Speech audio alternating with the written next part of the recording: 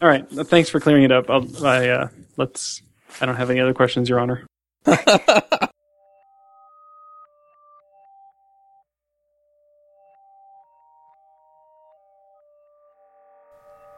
This episode is sponsored by Front End Masters. They have a terrific lineup of live courses you can attend either online or in person.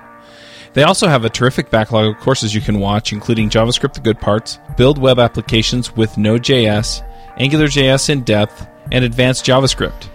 You can go check them out at frontendmasters.com. This episode is sponsored by Hired.com. Every week on Hired, they run an auction where over 1,000 tech companies in San Francisco, New York, and LA bid on JavaScript developers, providing them with salary and equity up front. The average JavaScript developer gets an average of 5 to 15 introductory offers and an average salary of $130,000 a year. Users can either accept an offer and go right into interviewing with the company or deny them without any continuing obligations. It's totally free for users, and when you're hired, they give you a $2,000 bonus as a thank you for using them. But if you use the JavaScript Jabber link, you'll get a $4,000 bonus instead. Finally, if you're not looking for a job but know someone who is, you can refer them to Hired and get a $1,337 bonus if they accept the job. Go sign up at hired.com/JavaScriptJabber. This episode is sponsored by Rackspace. Are you looking for a place to host your latest creation? Want terrific support and high performance all backed by the largest open source cloud? What if you could try it for free? Try out Rackspace at javascriptjabber.com/Rackspace and get a $300 credit over 6 months. That's $50 per month at javascriptjabber.com/Rackspace. This episode is sponsored by Wijmo 5, a brand new generation of JavaScript controls. A pretty amazing line of HTML5 and JavaScript products for enterprise application development in that Wijmo 5 leverages ECMAScript 5 and each control ships with AngularJS directives. Check out the faster, lighter, and more mobile Wijmo 5. Hey everybody, and welcome to episode 153 of the JavaScript Jabber Show. This week on our panel we have Joe Weems. Hey everybody. AJ O'Neill. Yo, yo, yo. Coming at you live from this refreshing beverage. Jameson Dance. Hi friends. Dave Smith. Ahoy! I'm Charles Max Wood from devchat.tv. Just want to remind you to go check out devchat.tv/Kickstarter to support the shows and my Rails videos. We also have a special guest this week. That's Aimee Knight. Hello. Do you want to introduce yourself really quickly, Aimee? Sure. I have been programming for about 2.5 years. I graduated from a boot camp about 8 months ago, and I have been working at a company called Message Systems in Baltimore, Maryland since. I think Jameson's head will explode if you don't say something about figure skating. Yeah, you left out part of it. Okay, so I did spend most of my life prior programming as a competitive figure skater, and then I also did a lot of coaching in college, so that was really a passion for most of my life, and I say that this is now my new passion. I can totally see that career transition, you know. It's like, all right, well, what's the natural follow-on to figure skating? I know. I'll go program JavaScript. Yeah, that's definitely not a typical progression there. So what did you learn in figure skating that's helped you as a programmer? So I think that's actually interesting to note because when I was kind of playing around with programming, one of my old coworkers, we were just talking about kind of the traits that he thinks are needed to be successful. And definitely one thing in skating that just was driven home with me is the persistence. And I think with programming, it's probably very similar because you have a lot of failures. You really need to celebrate the victories. Those victories don't necessarily always come easy. So it's all the persistence from skating. Absolutely. I thought you were going to say triple axles. I also think, kind of on a different note too, I think it's a really good balance. I'm still really, really into being active and physically fit, so it's really good balance, just kind of using up your physical energy and then also using up your mental energy. So I kind of think they're very opposite and they really complement each other well. Do you find that you're a better developer when you're physically active and kind of physically exhausted? Or I guess exhausted is the wrong word. When you've used your physical energy is what you said? Yes, definitely. I run every morning 4.5 miles before I come to work.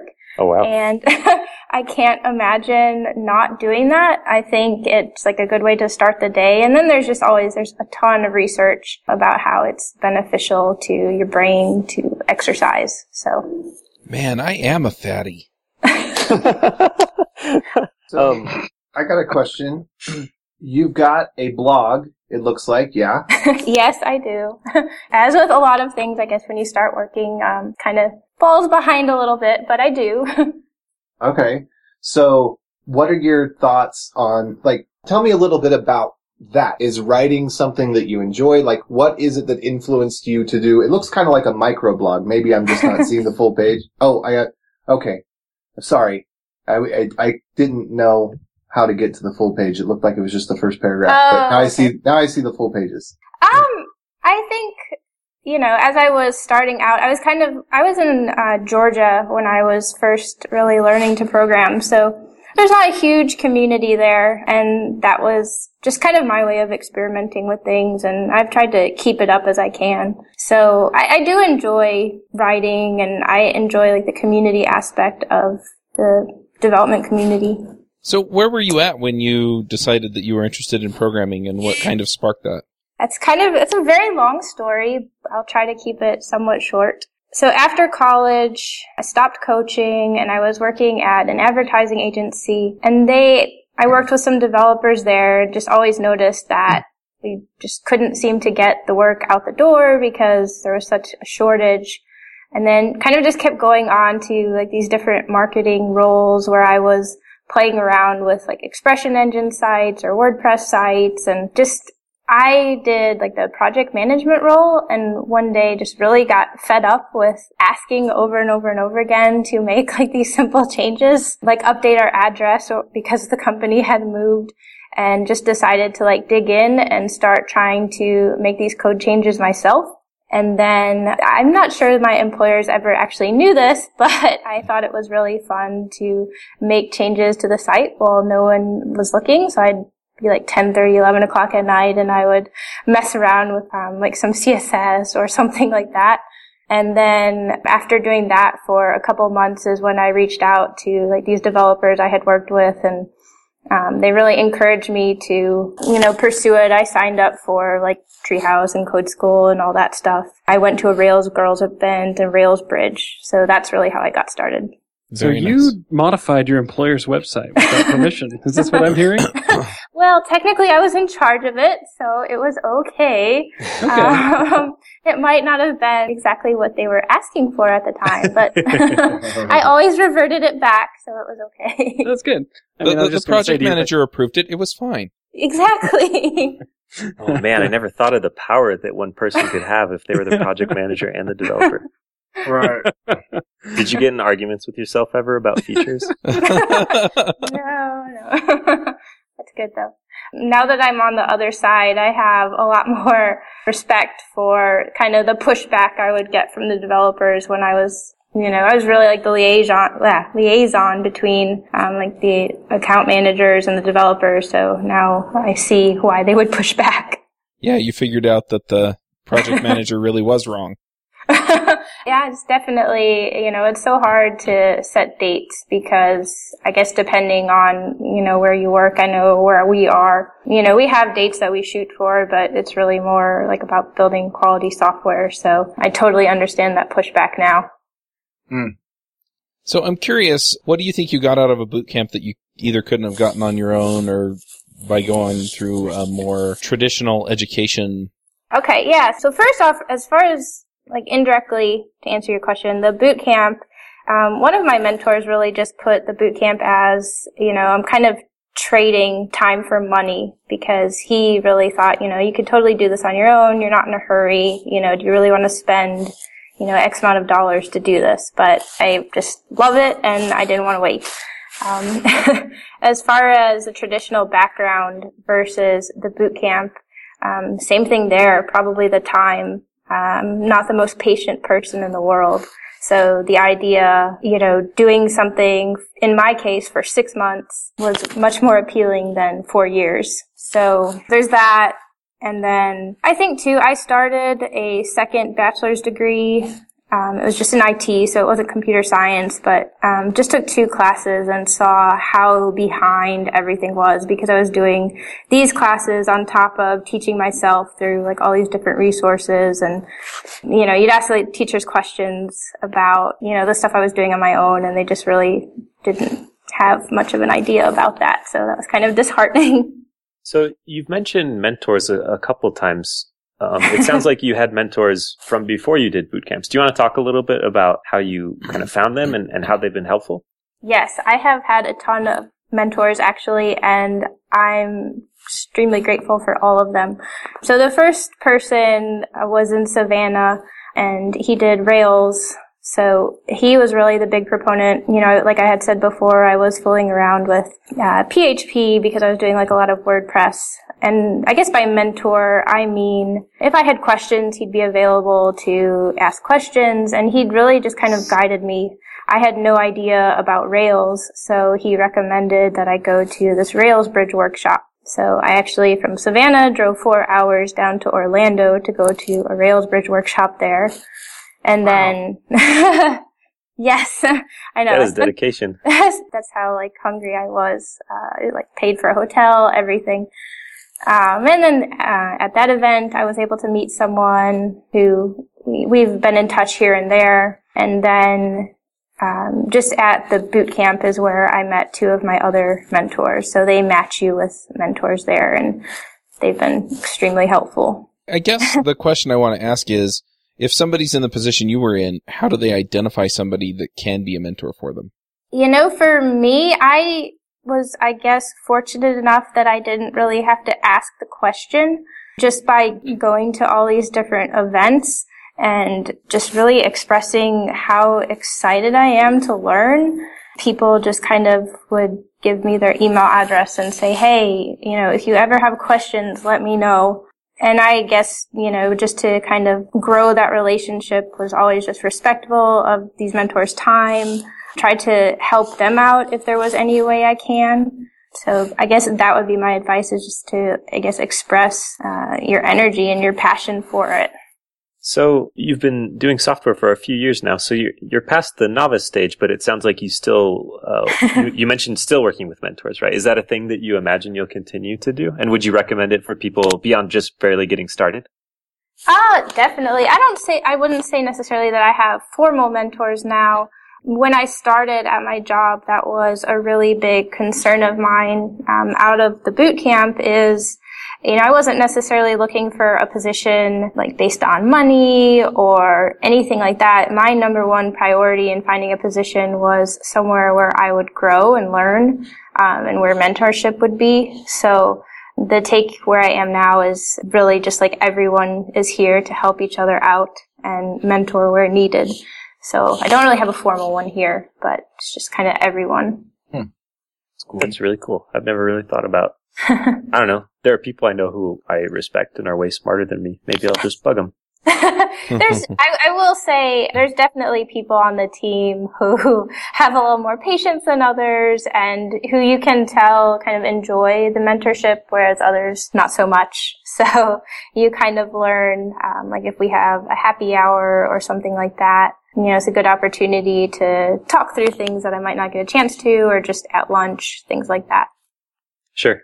So it sounds like your boot camp was a little different from some of the boot camps because it was a not-for-profit one. Can you talk a little bit more about the experience of going to your boot camp? Yeah. Do you want me to talk a little bit? I probably won't get into specifics, but about the process of how I picked the boot camp as well. Sure. Okay. Yeah, that'd be great. So the process for picking the boot camp, my husband was really a big proponent for this. After teaching myself for a year and a half, I guess he got tired of me stomping into the other room saying, I have questions and I don't have anyone to ask and, I need help. So he started researching all of these different boot camps, and I narrowed it down to a couple that I was interested in and went through the process with one. I was saying in the email, I was set to go to one, drove for 2 days, and got there and just decided that it wasn't going to be as challenging as what I was looking for. I think you have to be extremely selective and talk to the different students, and, because so many of these programs are for profit, you want to check, are they just accepting anyone? Are they limiting their numbers? Do they have tests to get in? Like, what is their process for accepting students? And then what is their process when you graduate the boot camp? Because I think that really speaks a lot to it. So the one that I went to, we were planning on staying in the South, and then my husband got relocated. So in the middle of the program, and the policy there was if you commit to staying in Tennessee, that you only pay, I'm not sure if they've changed it now, you only paid $1,000, and that's it. So I think that really speaks to the commitment that they have, that they know, that their curriculum is solid enough that they're willing to foot the bill. Whereas others, it might just be money is the bottom line. So that was a big decision. That was a big part of the decision in going there. Another thing that I liked about the one I went to is that it was 6 months. So a lot of these programs are like 10, 12 weeks. And even 6 months, is limited to how much you can learn. But, if you're doing this like 10, 12 weeks and you really are nonstop, like you don't have free time. So I think spreading it out over 6 months is still an extremely hectic schedule, but it's just that much more that you can learn in that time. I don't know how much you can really cram in your brain in 10 to 12 weeks. Yeah. So you said you spent about a year and a half just trying to self-teach before you went to a boot camp, and then at the boot camp you spent 6 months. Is that what I'm hearing? Yeah. So I think that's really great. Yeah. And I would definitely recommend that. I'm sure with a lot of other people that have been in boot camps, like I've talked to them, we get emails a lot from our blog, just people Googling around about the schools. And, it's a very appealing thing now because developers are in demand. I think it's like an important distinction between junior and senior level developers who's in demand. I guess it's really important that you do your time before the boot camp. If you don't, I just don't know how much you're going to get out of it. The more you put in before, the more you're going to get out while you're there. It just goes at like a nonstop pace. The program that I was in, within like the first 2 weeks, they actually split us into 3 groups. I don't know that they're going to do that from now on, but it just kind of became apparent that there was a gap between the skill sets. So they split us up, and, I wouldn't have wanted to be in one of the other groups because you're just not getting as, pushed as hard. I guess from my figure skating background, I'm just really used to being pushed super hard, and that's what I wanted out of the program. So the more I could do going in, the better. So when they split you up into 3 groups, did they come up with like really pejorative names to make fun of the people who were behind? And was that effective? I think for us, so in hindsight, I absolutely love my instructor for both portions. But he was pretty tough, and I think we kind of all banded together. You'd think that it would be a very competitive environment where all these students would be competing against each other. But because the program was like really rough, we all just banded together. So, I didn't look down on the other people too much, but it definitely was hard, I think, for the other students because you obviously want to be in that top tier group. I really appreciate your perspective. I think there is a large audience out there of people who think that, hey, I've never programmed in my life. It seems really cool. I'm going to go enroll in a boot camp for 12 weeks, and then I'm going to be an amazing programmer. Yes, and these things take time, Yes. And I love that you struggled and worked at it for so long before you said, okay, now I'm going to go get professional instruction. And even then, it wasn't just a 12-week thing, Like, it was a really big investment for you. Time. So that probably just is my personality, a lot of it. Like I said, kind of all goes back to that skating stuff. I'm used to working hard for things and not used to things coming easy. And also, like I had said prior, there's kind of like this glamorization of these boot camps. Like, it's cool to be in tech now, and, I'm going to make all this money, and, I'm going to be so in demand. And all that is great, but I think if that's your number one focus, then you're getting into the field for the wrong reasons. I totally agree. So same thing. When I started exploring this stuff on my own, I talked to someone who hires a bunch of developers. He has an agency, and was just talking to him about what are the traits that he sees in these developers that are successful. And the one thing that he told me is that anyone he hires, this is something that they do for fun outside of their job. So not to say that you have to do that, but I have found that all the great developers I meet, they all have side projects and they're just really passionate about it. So you guys probably saw too, like at the bottom of my email, I have a quote that I like because it's totally true. I do this for fun. Whenever I get stumped on something, I remind myself, and a mentor is great. He has, reminds me all the time too, you had a career prior. You could go back to that other career if you wanted, but remember, you're doing this because you love it and it's fun. So it's like a choice that I made to switch. Can you talk a little bit about the process of finding employment after the boot camp? I've talked with a few people about kind of mentoring and helping people get into development. And the common theme I've heard is that you kind of try and bootstrap them to a state where they can get their first job. And then they learn, that's when they really start to learn. Yes. But getting to the state where you can get your first job is hard. It's kind of a chicken and an egg problem. You need experience but you can't get experience if you don't have a job. So how do you make that jump from not being employed as a developer to being employed for the first time? So it's a question I get a lot too from a lot of different people. So even before I went to the boot camp, I was looking for internships and things like that. There was someone in the town that I was in Georgia, he did a lot of like WordPress development and things like that, and he needed somebody to help tweak CSS on some of the themes. So I started doing that, which is not software development, but it's better than nothing. And I worked for not very much money, but I didn't care. I was doing it for fun. Just to kind of get that experience, just get comfortable with code. As far as being in the boot camp, so the one that I was at, they have hiring partners, they have a hiring day. I would say, I think there's probably only 2 people from the cohort that I finished with that don't have jobs, and one of the people isn't pursuing anything. So there's really just one person who didn't. I'm suspect there's reasons why they haven't. But as far as finding the job, so I was in a different situation as well because I found out that I was going to be relocating somewhere where the boot camp wasn't. So all the networking that you would do in the program really didn't matter for me. So what I did, the boot camp that I did, we did 3 months of Node and JavaScript and 3 months of Ruby on Rails. So I had full intentions of doing Rails when I got out because that's what I had played with prior, but I just fell in love with JavaScript while I was there and Node. So you saw the light. I was going to say there's no accounting for taste. Yeah, no, you got to talk with Chuck a little bit more, Aimee, because he's still stuck in those dark ages. Great idea. Let's talk about that. So I was so excited about Node and JavaScript and that whole space.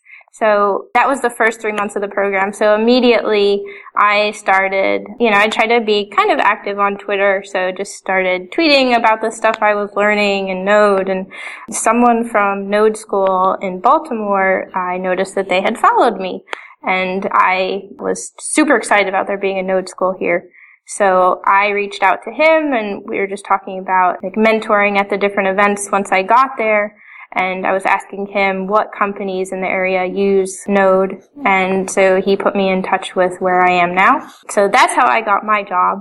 As far as other jobs, really was just all about networking, all about probably your final project, how technical you make it. I was bound and determined, even though I really liked JavaScript. I had a fair amount of Rails experience going in, so everyone else was doing Rails apps. I was going to build a Rails engine because I wanted to be different and I wanted to stand out. So I think how technical you can make your final project will definitely have a lot to do with where you end up after graduation. It's funny, though, to me, how much of this boiled down to the people involved, right? Yes. Yeah. At the end of the day, when people ask me how I ended up where I am, I think the number one thing is I'm passionate about it. I seriously love what I'm doing. maybe to a fault at times. So the passion and that resonates with people, and I found that they want to help when they see how passionate you are, because it's exciting. And so they want to help you find work. And then in the boot camp, they definitely do interview prep. So the thing that they really drive home with us is to kind of try to be explicit about what you do know and what you don't know. So in our interviews, if there's a question that I'm not sure of, as long as you're honest about it, if you honestly feel this way, my response was usually, I don't know the answer to that, but I am so excited to learn. So if you give me a little bit, I'm going to go back and figure it out, and I'll come back to you. So that's kind of the secret I give. And then someone gave me advice too. I think when you hire juniors, you're not hiring a junior to solve big problems. You're hiring a junior knowing that there's going to be training involved. And my boss has a good perspective, I think, on the situation. He's big into sports as well, so he kind of creates the analogy for a sports team that you don't want your team full of seniors. You want to have some good incoming freshmen to balance out the team. Yeah, because the seniors get old and die. Yeah, move on and make pluralsight courses. Boring. It's like sports. Once they hit about 35, they're pretty much time washed up. Stop talking about me. In skating, I think that age is 15, but... Nice. Yes, yeah. I turned 34 3 months ago. Well, You're 35. Anyway. I was going to say you got 8 more months to live. No, I'm 35. It's too late now. It's too late, yeah. I could be president now that I'm washed up, but... So, I have a really vague question that might be hard to answer. Sure. I'm going to ask it anyways. Is there anything that you wished that someone had told you or done for you when you were first starting the process or earlier on in the process? It sounds like you're pretty driven and you've just done a lot to make it work yourself, but is there anything that could have made it easier along the way? That's a good question. So I think before the call, we were kind of talking a little bit about the whole women in tech thing. And as much as I don't like to bring it up, because I always thought, although figure skater, I was kind of a tomboy figure skater. I was really into it for the jumping and, the sport aspect of it. I wasn't really into the pretty dresses and stuff like that. Mm-hmm. So I always thought I was this athletic tomboy. But being in the developer space, I have really realized how girly I am, which has just been a bit of a wake-up call. I just never thought that.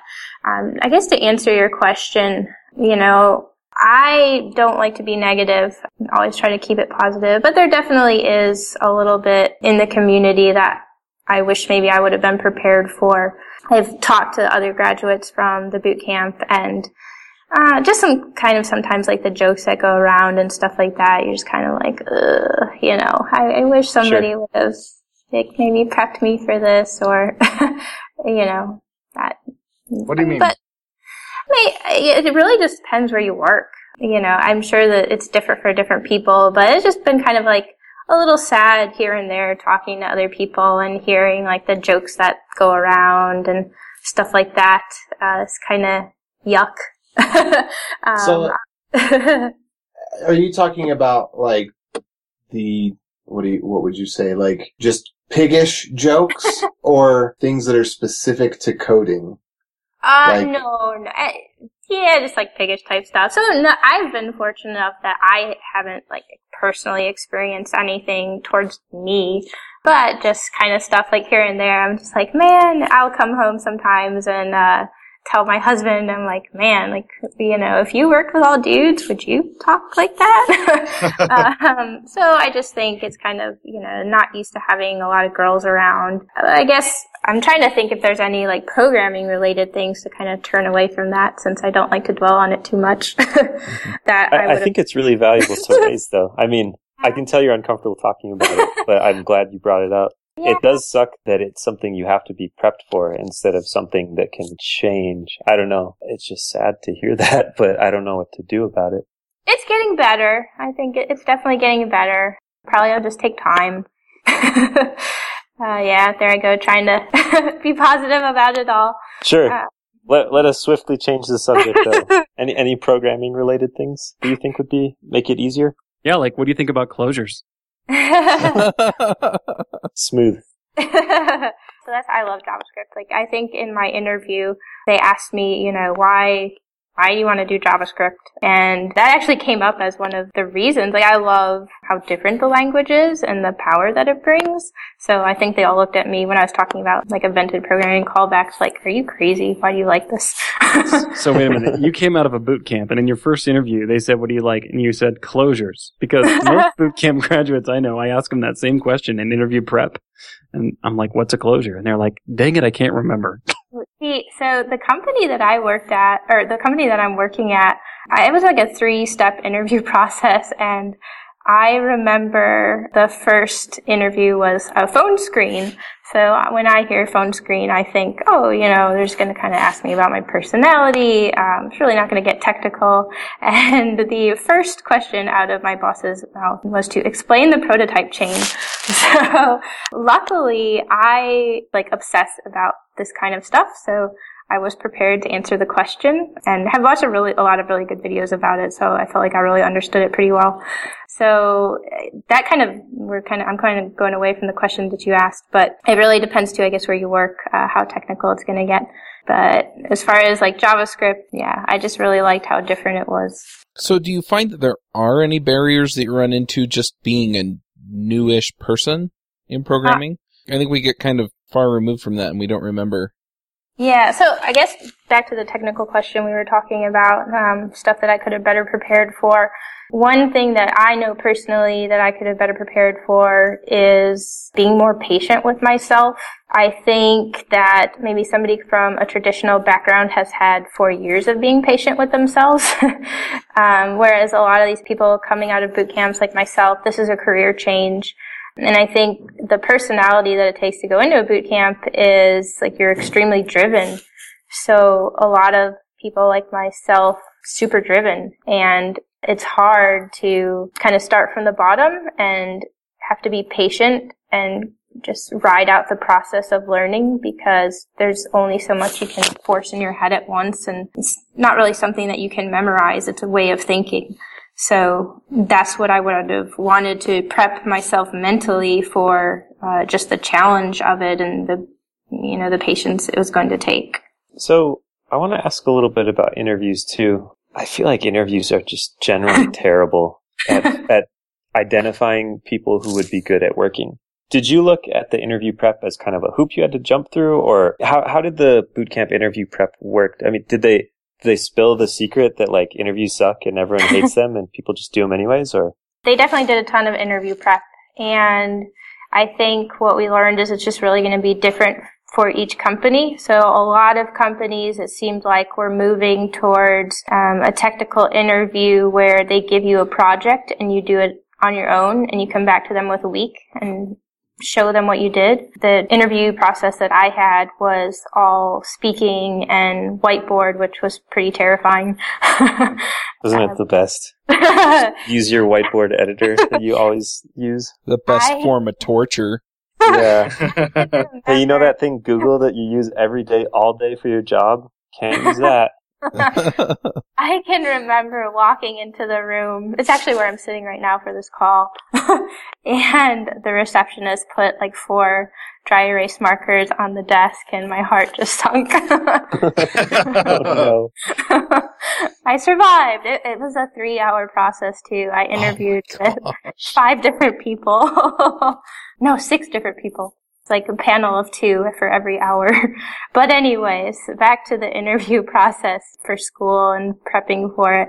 There was a guy who's a mentor for the school who, I went out to lunch with another student and he just grilled us. So that was great. He definitely, he was pretty rough, but I'm glad that I had that because he prepped me for it. I think it really does just all go back to, the networking aspect of it and being active on GitHub so that they can see the work that you've done prior. I think once you get to the actual interview process, it's kind of a done deal and it's yours to lose is kind of the way I feel about it, especially if you're on like a second interview. Oh. And there's only so much prep you can do. The prep that I did was just, like I had said prior, to know what I know and know what I don't know, or try to know what I don't know.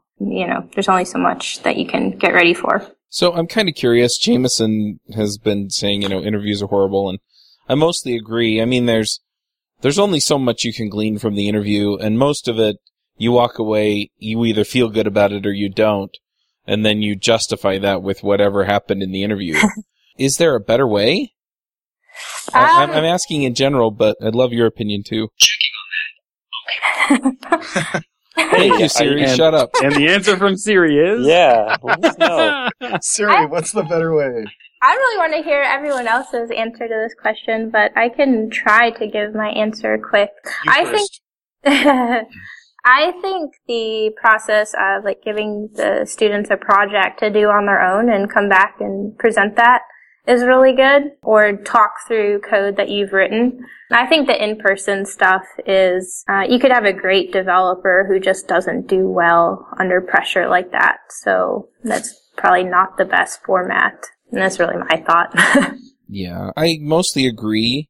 I think you need some in-person stuff because some people, no matter how good they are, you just don't want to work with them anyway. And so you've got to figure that out, right? You gotta know how they smell.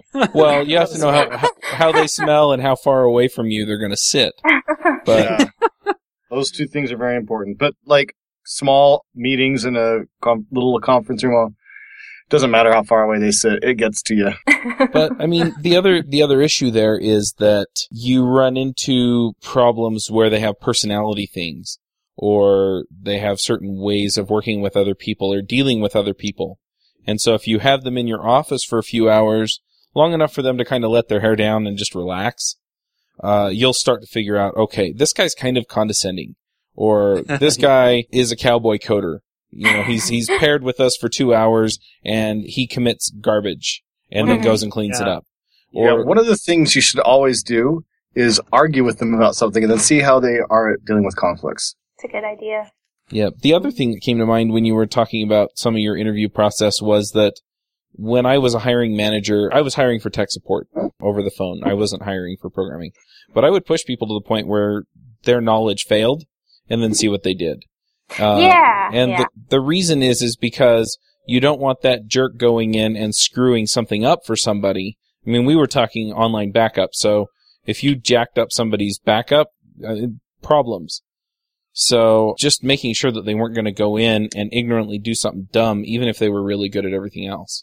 So one of my very close friends, who is a developer that I admire very much, has developed a process for his interviewing as a candidate where he actually asks the employer if they will let him pair program with a member of their team for one afternoon. So far, he's done it to 2 companies, and both of them have been like, whoa, what? You want to work with us for an afternoon? He's like, yeah, I want to take a day off my job, my regular job, and come work with you. And for him, it's been really eye-opening because it's now I know what it's actually like to work with you. I can see your code base. I know what it looks like, and I know how you work as a candidate. But I think employers should start getting in that habit for their candidates as well. If we're going to get really serious about hiring quality people who will work with us on our team, it sure would be great to spend an afternoon with them if they're willing to take the time. But, you still have the problem of, it's an interview, so people are going to be stressed out and nervous. Make it more like dating, less like marriage. Oh, yeah, because dating is also very stress-free. Yeah, stress-free, relaxed, no communication problems. Right. So, anyways, I love that strategy, and I try to replicate that in the interviews we do for candidates. I try to really put candidates at ease and tell them, hey, this is just as much about you seeing what I work or how I work as it is about us seeing how you work. So I try, and I know it's not possible, but I try to put them at ease so that they know that I'm on trial just as much as they are. I really like that idea. I think I've heard that in the past, maybe not so much for a junior, but a mid-level or senior, is to ask to pair program so that you can see the code base to make sure you're not stepping into a danger zone.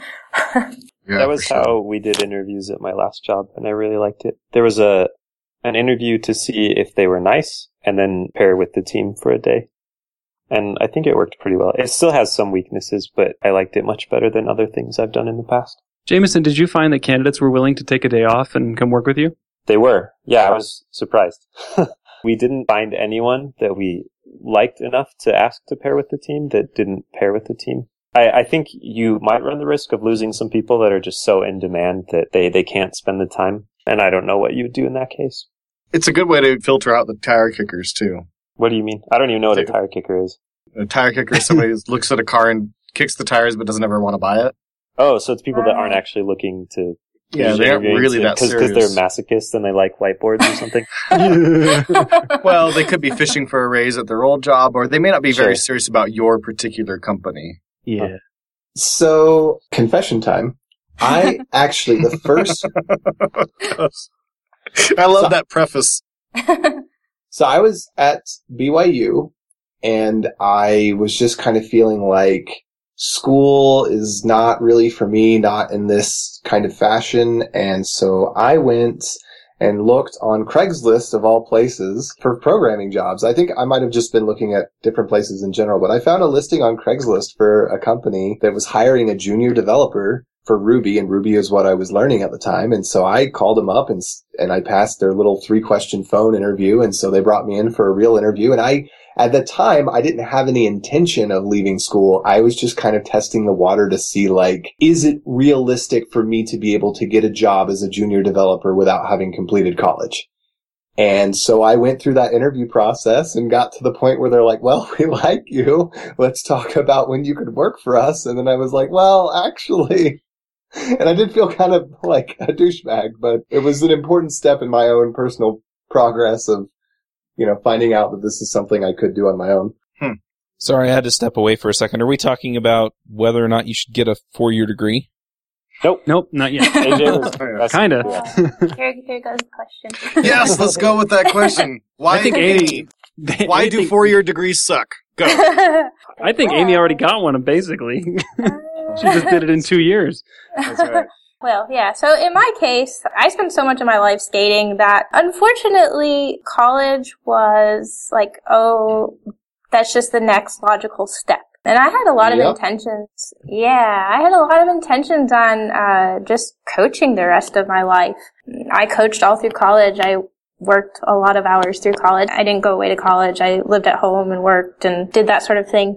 And I had a scholarship, which was great, but I had to keep a really high GPA. If I made a B, I lost my scholarship. So it kind of discouraged me from taking harder classes, because I thought, okay, it's better to have a degree than no degree or debt or things like that. But probably after working a year, I quickly realized that wasn't really the greatest decision. So, I tried to make the most of it, with the jobs I had. And then, when I met my husband, we talked about, me going back to school because, we kind of were in a place where I could and just really wanted like more fulfillment in life. Like skating was my passion all my life and was looking for something else. So I thought, I really enjoy exercise. I'm going to do physical therapy. So I started that for about a year, quickly realized I really enjoyed the science aspect of it, but did not like the patient care aspect of it. And that's when I spent kind of a year and a half of like soul searching a little bit and fell back into programming. So that 4-year degree really didn't do a whole lot, but still just because I think like that's what, college is the step before a career. So what do I do after I decide to start programming again is I look at colleges. And started back on that track. And then the college I was at, I took 2 courses. The first course was DHTML. And this was 2012. So, whoa, whoops. That was the name of a joke conference put on. And that's the year 2000. Did you also take a course called Notepad? I think that was the recommended editor. Anyway, so, and like I had said earlier, I was really discouraged because here I'm like the super energetic student who is like driving 4 hours to go to Rails Bridge and asking my teachers these questions and they're just like, well, I don't know, here's a link to research. I'm like, you think I don't know how to Google stuff myself? And not only that, but it's a link to like some 1980s website. Yes. Written in DHTML. Written in COBOL on cogs. And that's not to say that some degrees are different than others. The program that I was at, the Rails portion is led by someone named Eliza Brock, and she... she's awesome. Yeah, she recommended, if I was still interested in doing the CS degree, to look at different schools that are accredited. Because not all computer science programs are accredited. And because I'm like so driven and I also just want to be the best that I can be, I really want to do the boot camp and the computer science degree. But just the more people I talk to in the industry have kind of discouraged me from doing it. They're just saying it's not necessary, that I can learn it on my own. So at this time, I'm not pursuing the CS degree. But yeah, that initial 4-year degree, not really worth anything except the piece of paper and saying that you have a degree.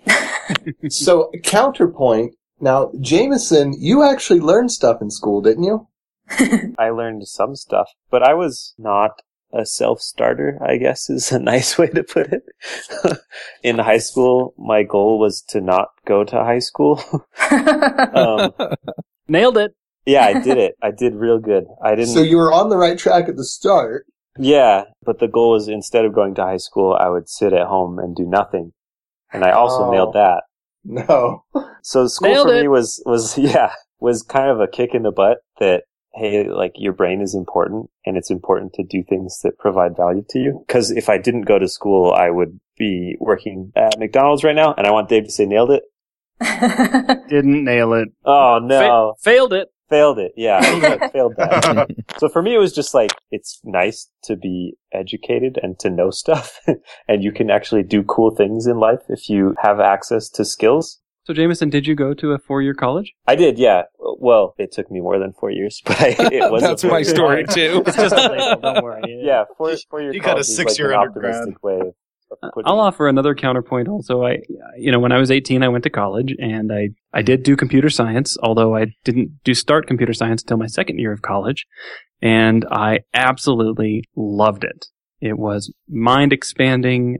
I loved my general education classes, my non-computer science classes. I loved my computer science classes, and it was wonderful. But anybody who I talk to who has been already working in their profession that's not programming and is looking at getting into programming, I don't recommend to any of them to go get a 4-year degree in computer science to begin.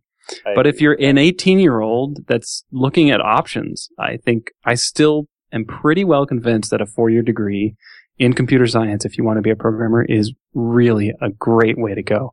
I almost don't care what your degree is in, because as Aimee has showed us, you can self-teach and go to quick boot camps to learn, but I think college is just an awesome experience. One thing I didn't even mention, but it's also really valuable, is the social experience you get while you're there. I mean, the friendships and the relationships I made while I was in college, we're all like in this fiery furnace of affliction together. Those bonds are still strong and really meaningful and valuable to me now. But I know I couldn't relive that today. So if I wanted to go back and become an accountant, well, maybe that's not a good example, but I don't think I could go to a 4-year school again at my age and have the same experience and outcome that I had when I was young. I want to chime in on this too.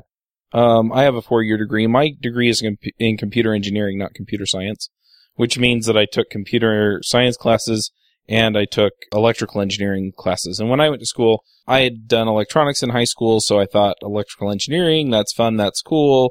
And I didn't really figure out what I wanted to do. I worked in IT while I was in college, finished my degree in computer engineering just because the computer science classes were fun, but some of the computer science classes looked kind of dumb, so I kind of straddled the fence. I graduated, I got a job doing tech support, and I thought that's where I was going to go.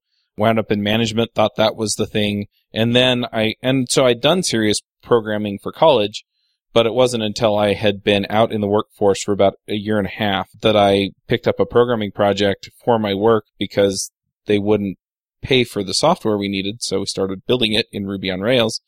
That's when I figured out, this is really fun, and this is really where I want to be. So I had the technical background, but I didn't actually go there for a career until then. But I still learned a lot in college. And yeah, as Dave said, I went when I was 18. I graduated when I was 26. I did take 2 years off for a church mission, but for the experience and figuring out what you want to do and, having some time where you don't have to, be serious and, support a husband or wife and kids if you have them, that was fun and that was nice and it was a good experience. But I'm with Dave on this. If you've got a degree in something else and you want to just kind of pick this up, then yeah, I would go at it a different way. I also want to point out that when I was working at the university in IT, I worked a lot with the programmers. And I would say about half of the programmers in the different various groups that I worked in had law degrees. So, I mean, there really is no wrong background for this if you're interested in it. I think the things I learned in school that are helpful to my career were all kind of incidental and not learned directly as part of the curriculum. The things that I learned in the curriculum are cool if you are interested in like the science of computer science, which I am. I think it's fascinating. You don't use Big O on a regular basis at your job? Oh, I do now since I saw Dave Smith's topic. He just gave a talk about Big O. Nailed it. Nailed it.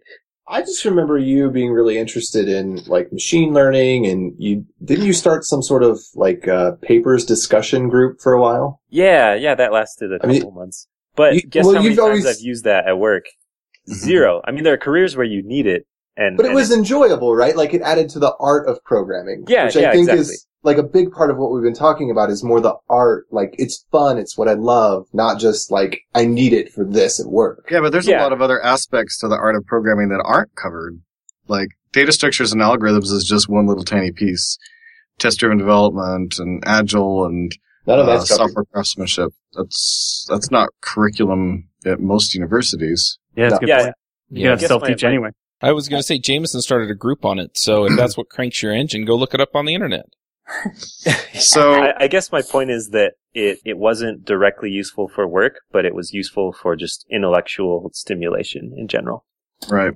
I had an interesting experience where I spent like 3 or 4 months studying data structures and algorithms to prepare for an interview at Google. And it was very useful in my interview for Google, and I've essentially not really used it since before or since. I didn't really know data structures and algorithms particularly well beforehand, and since then I haven't particularly used it much. You know, occasionally in a rare case, but the classics of computer science don't always have applications to when you're just working at a small company building a small website that isn't going to have, you know, you're not building a framework for millions of people to use. I think for me, in a perfect world, when you guys were talking earlier about, you know, if you're looking at an 18-year-old and giving them advice, then yes, like, if I would have known what I know now, I definitely would have done computer science. And then maybe, too, I would have gone to the boot camp for, you know, another 6 months after, you know, to learn kind of more in-demand language, like, just, you know, start learning JavaScript or something. I think, like, a lot of students had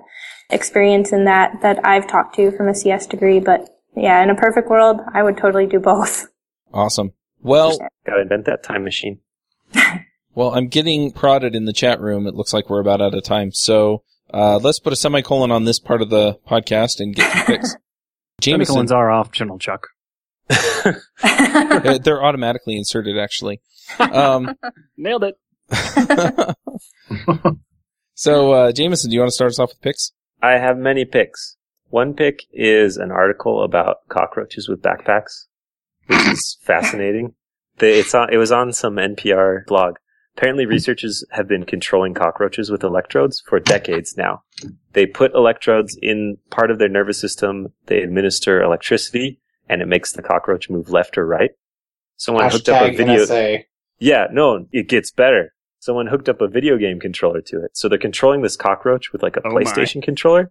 Then they glue backpacks onto the cockroaches so they can attach sensors to them or like cargo to deliver payloads. Just imagine this army of remote controlled cockroaches like moving through a disaster site with cameras or like bring me my yellow Lego piece that exactly. I cannot reach. Yeah. Maybe it'll Is be this something that like Amazon's pioneering to get your packages to you? I think it's going to be the new like over the top startup perk. Like we'll deliver That's a different kind of drone with cockroaches or something like that. Yeah. Oh my goodness, I'll be so glad when those foosball billboards go away. Yeah. So that's one of my picks. It just made me sit and think and giggle like a little child. My other pick is a book called Event Driven. It's a book on organizing conferences. Now that I say this, I may have picked this recently, so I'm going to go on to the next ones. It's really good. The next pick is a blog post called The Hiring Post by some guy that's famous on Hacker News. I don't know exactly what he does except write a lot of long comments to get a lot of upvotes, but he sounds pretty smart. And his post goes into detail on this hiring process that is pretty different from ones that I've experienced or implemented It's focused a lot more around the coding tests that Aimee mentioned a little bit, or coding projects, but doing them in kind of a repeatable and quantifiable way. So you take the fuzziness and human like gut feeling that's subject to a lot of bias out of the equation. And then my last pick is a blog post on argument cultures and how developers sometimes argue for the sake of arguing or value argument overmuch as a way to make decisions. And it looks at kind of some of the downsides of that, because we kind of take for granted that it's valuable to expose ideas to criticism.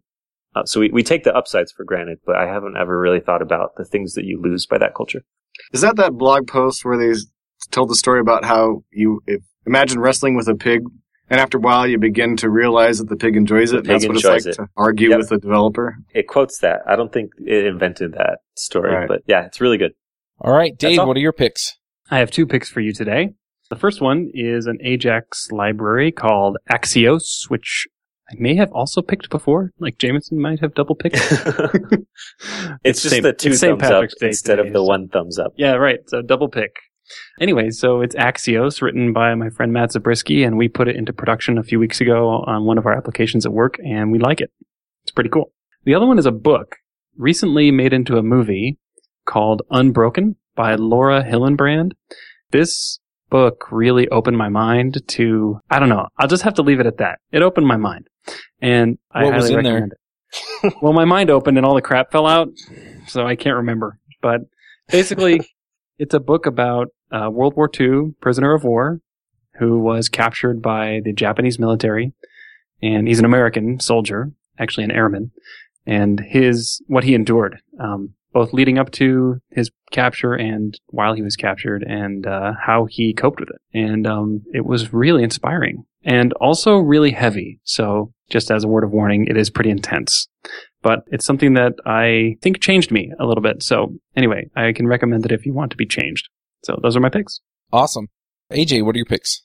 Sometimes when it's early in the morning, like, 10 o'clock, and your brain's not quite on yet because you just woke up, you need a little something to kickstart your day before you're ready to fully focus. And for that, I use Good Mythical Morning. Good Mythical Morning is a product by Rhett and Link that is guaranteed to invigorate the mind, soul, and body, and I recommend that you take at least 2 before starting your day as well. In addition to that, I recently watched a Majora's Mask live-action little 15-minute video. It's what do you call those things?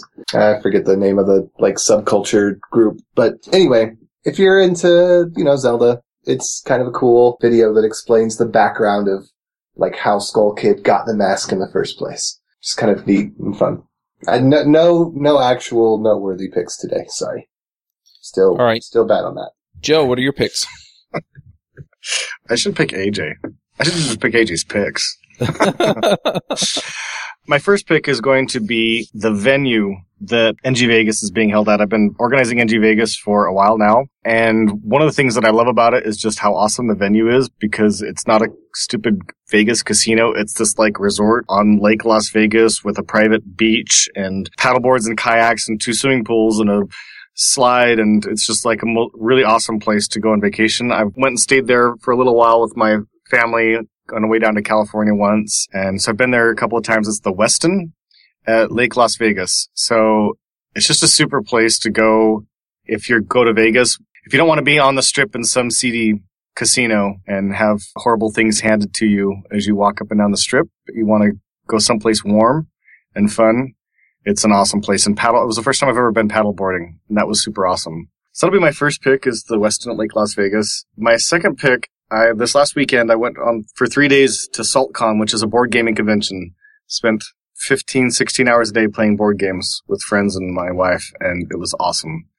And we played this game called Alchemists. That's plural, not Alchemist singular. They're 2 totally different board games. But it was an awesome game because, if you've played games where you have alchemy in them, it's kind of similar concepts to mixing things to make potions, but it's a little bit like Clue. You're trying to figure out what things are, and you have these positive and negative charges and different colors, and you have to figure out. So it's kind of like Clue mixed with, I don't know, something a little fantasy. And it just really appealed to the scientific part of my brain. And it was also super fun and a great game. So that'll be my second pick. And finally, my third pick is going to be a presentation skills trainer named Valerie Kittrell. She helps people give better talks. That's her job.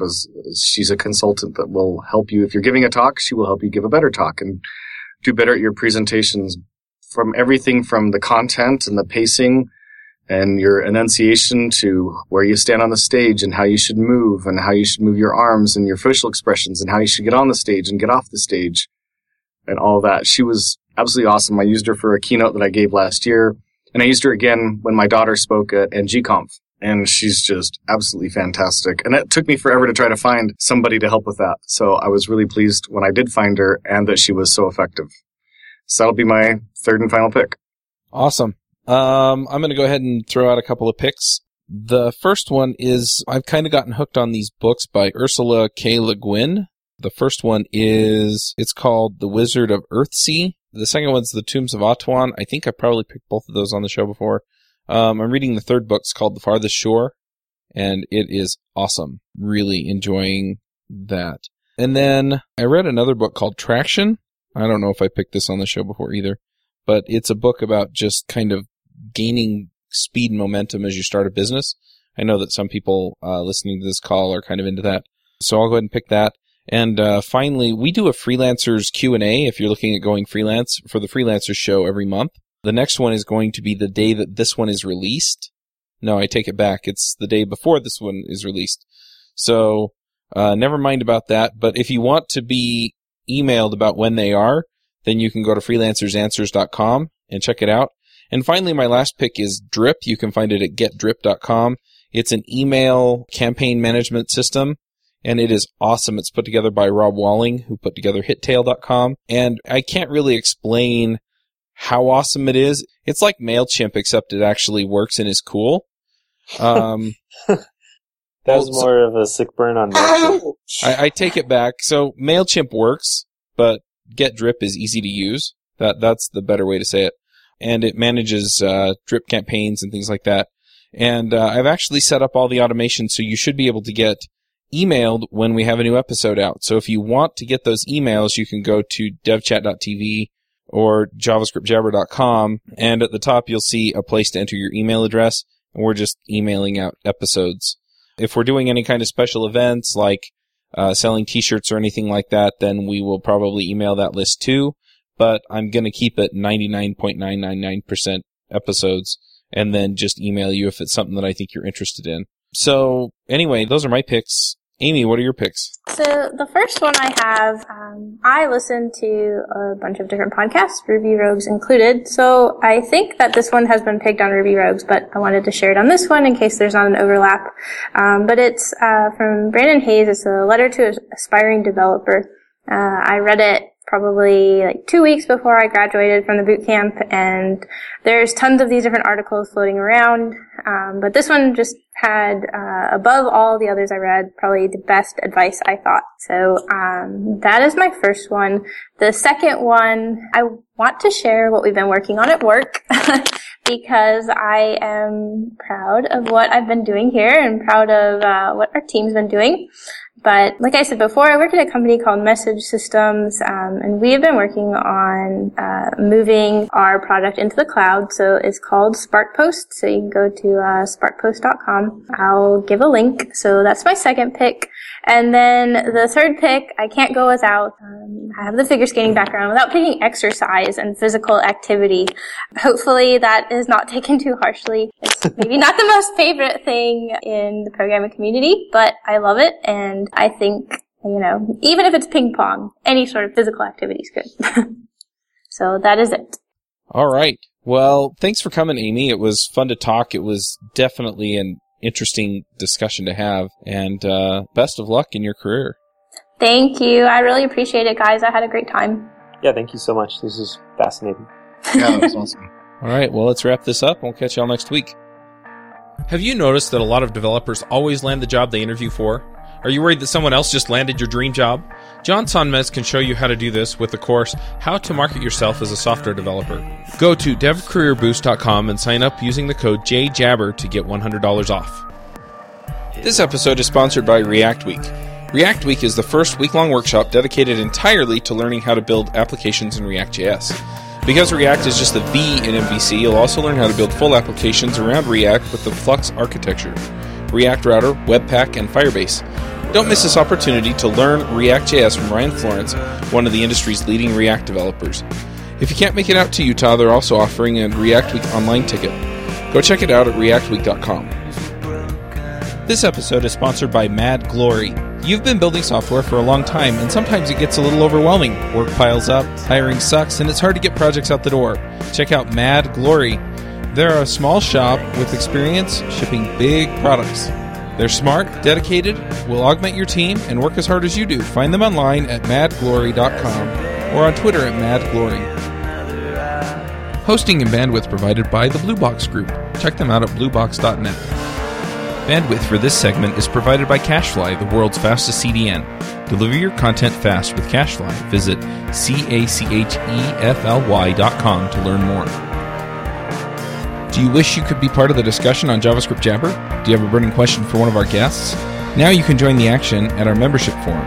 You can sign up at javascriptjabber.com/jabber, and there you can join discussions with the regular panelists and our guests.